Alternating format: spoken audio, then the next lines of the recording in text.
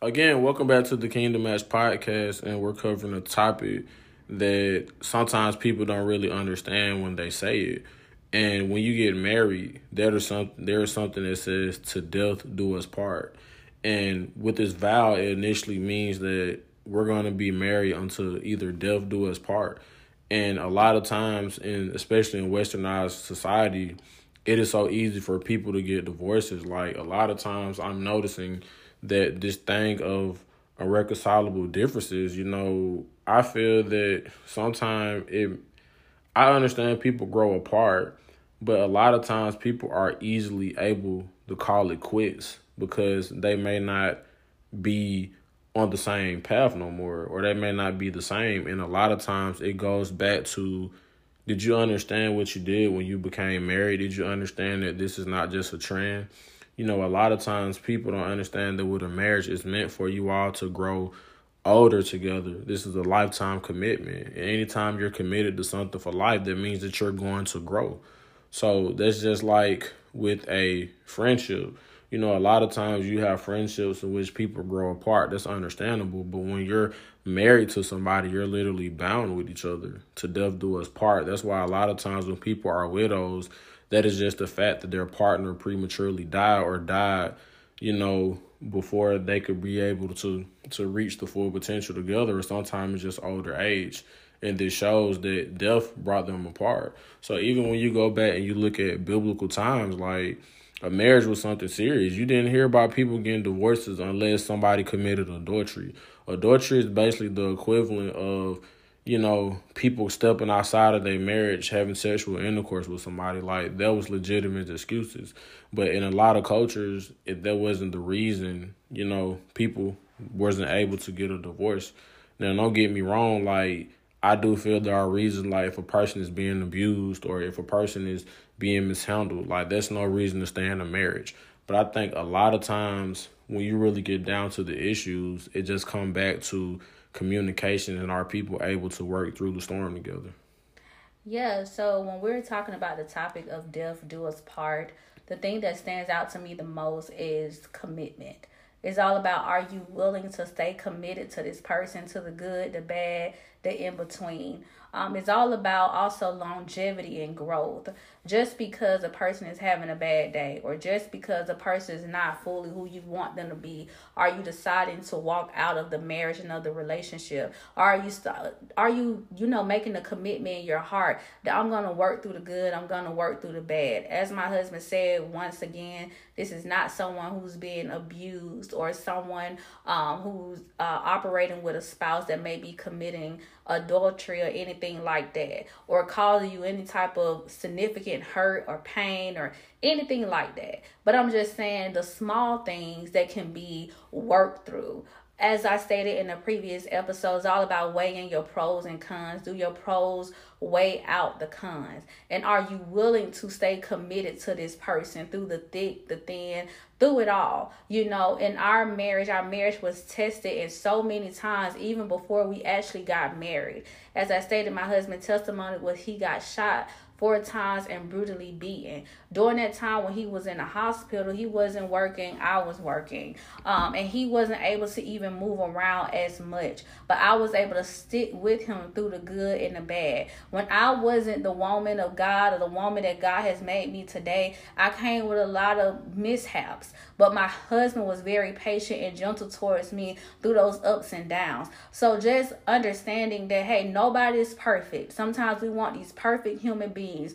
If the person is able to accept our flaws and our mistakes and our mishaps, we're not perfect. It's not like nothing we do is always right. And I think sometimes in a marriage, sometimes people can have this mindset of I'm always right and the person is always wrong, or you never do nothing wrong. You never see any error in your ways. But I do believe, like, having an open and vulnerable and humble relationship and looking at you instead of pointing a finger at your spouse. Oh, you did this wrong. Think about times where you didn't have it all together. Think about times when you made mistakes. Think about times when they had to be patient and more gentle with you, when you actually wanted them to be patient and more gentle to you. So the Bible says, do unto others as you want them to do unto you. So even in the marriage, when it comes to commitment, when it comes to dealing with people, mishaps, or just being human itself, or just different flaws, how do you want that person to treat you when you're not having a good day?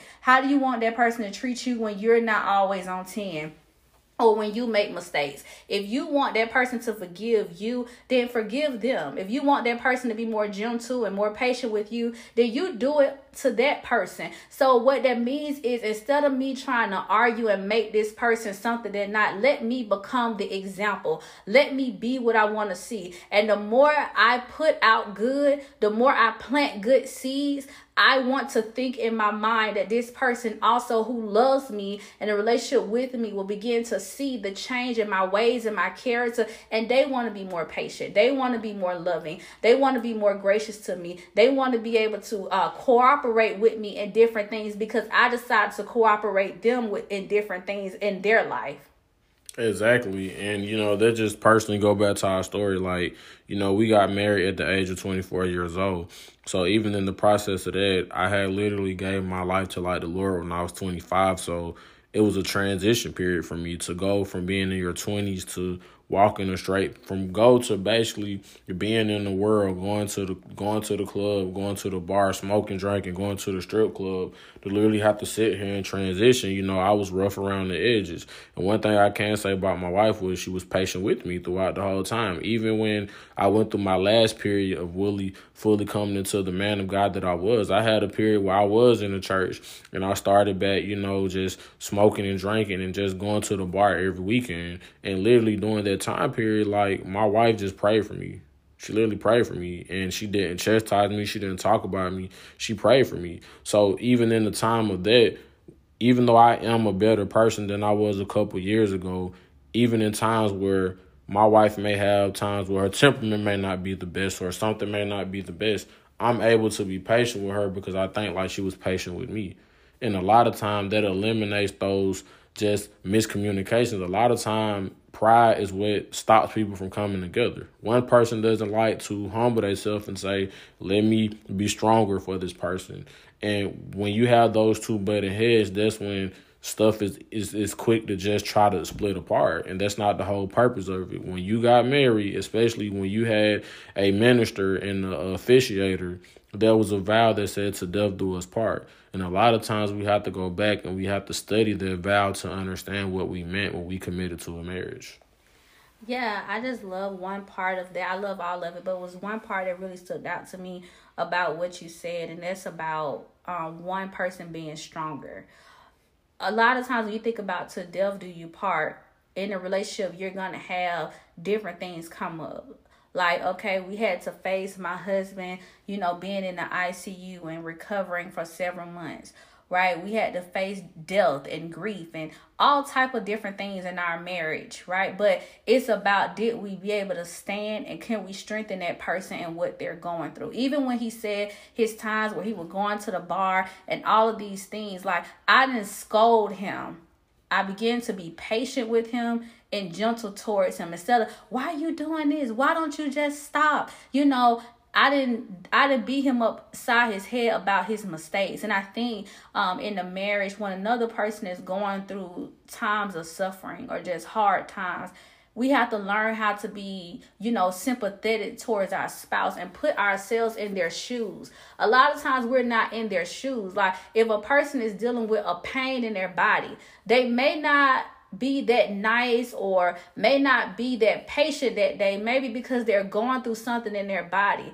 And I do think that spouse should communicate, hey, I'm feeling some type of pain or some type of way, so the other person can know, rather than just being on the other side without knowing and not really communicate. Communication is still key in everything you do. That's what brings people together, communication. However, I do see that instead of you just, he just having a bad day, and just overlook looking at, just put yourself in that person's shoes and say, okay, how can I somehow help you, or help you get through this today, or just make your load a little easier? Just being a little gentle towards them in their situation. You know, if a person dealing with addiction, is there a root cause of it? Instead of trying to deal with the external factors and beat someone up on the head because externally you see the addict or you see whatever they're doing, what is the root cause of it? And now how can we go to therapy or counseling, or how can Lord, how can you help me, going back to prayer, Lord, how can you help me deal with my spouse in this area? How can you, what type of assistance do we need? Like, going to God in prayer is so effective in everything. Sometimes we don't have all the answers. Sometimes I don't know everything to say. My husband don't know everything to say. And sometimes it's not even about us saying anything. Sometimes it's just about you being present, to be present there. And being present, being compassionate, being merciful. Not always thinking about me, myself, and I. But both parties putting each other in each other's shoes so they could be able to come together on one accord, so that it can be to death do them part, by making a commitment through the good, the bad, the ugly, and the in-between. Exactly. And it's just going back to the ending point that a marriage is one person, another person coming together, creating a union. And in order for anything to work as a team or a union effort, that means that everybody have to do their part. So the whole purpose is, how can we work together? I truly believe that if both people learn how to work together and show that another cares, I feel like things will be able to have a better long lasting, instead of just us feeling like we need to get a divorce when stuff is not going our way. And that's just it. Thank you all.